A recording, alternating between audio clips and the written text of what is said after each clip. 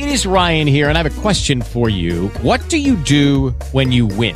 Like, are you a fist pumper, a woohooer, a hand clapper, a high fiver? I kind of like the high five, but if you want to hone in on those winning moves, check out Chumba Casino. At ChumbaCasino.com, choose from hundreds of social casino-style games for your chance to redeem serious cash prizes. There are new game releases weekly, plus free daily bonuses. So don't wait. Start having the most fun ever at ChumbaCasino.com. No purchase necessary. VGW Group. Void where prohibited by law. See terms and conditions. 18+. Well, there is a Florida judge that temporarily has decided to block that new law banning abortions after 15 weeks. Apparently, he's going to sign this stay next week, and the government has already said they're going to go ahead and appeal. Where does this go? How does this work, and what was the ruling all about? Let's talk about it with Bob Jarvis, professor of law and constitutional law expert at Nova Southeastern University. Good morning to you, Bob. Thanks for joining us again. Good morning. Thank you for having me back. Yeah. So, what did the judge rule, and what does it mean? So, Judge Cooper said that the law that the legislature passed and that Governor DeSantis signed back in April can't go into effect because it violates a 1989 decision by the Florida Supreme Court, and that decision is called In Re TW. It is expected, however, that the Florida Supreme Court, which is much more conservative now than when it decided TW back 33 years ago, will strike down TW. So Judge Cooper definitely was following Florida law as it exists today, but I don't expect that to be the law in Florida for much longer. Right.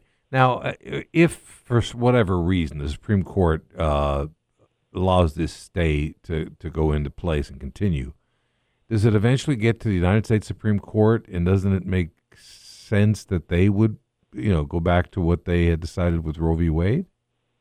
So it's not going to go to the U.S. Supreme Court. The U.S. Supreme Court, in its decision, in the Dobbs decision that came down last week, has made it very clear that it is washing its hands of the abortion issue, and that it really sees this as an issue to be decided by state legislatures.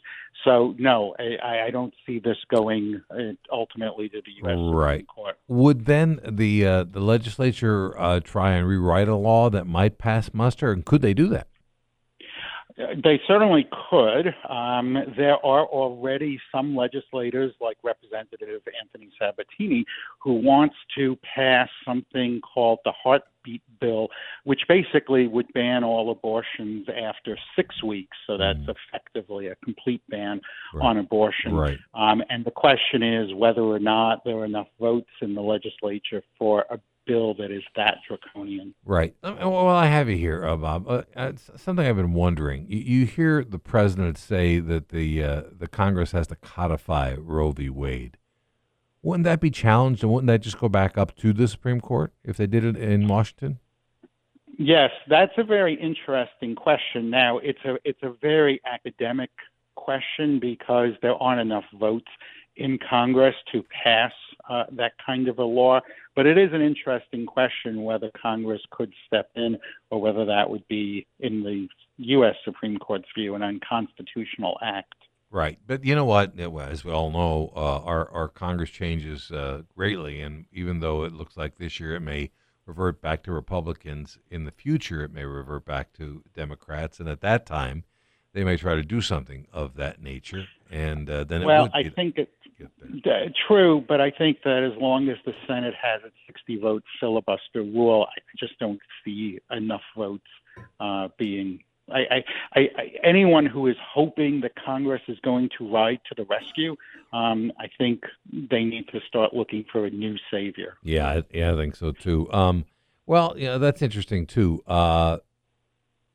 Is the filibuster rule just a rule, or is it a law? Is it something that would also be overturned by the court if they decided to get rid of it completely? I know in part of it it's been done away with. Yeah, so it's a rule. Congress could get rid of it, and the Senate could get rid of it anytime that it wants to. I don't see the courts getting involved because that would be an encroachment coordinate branch of government.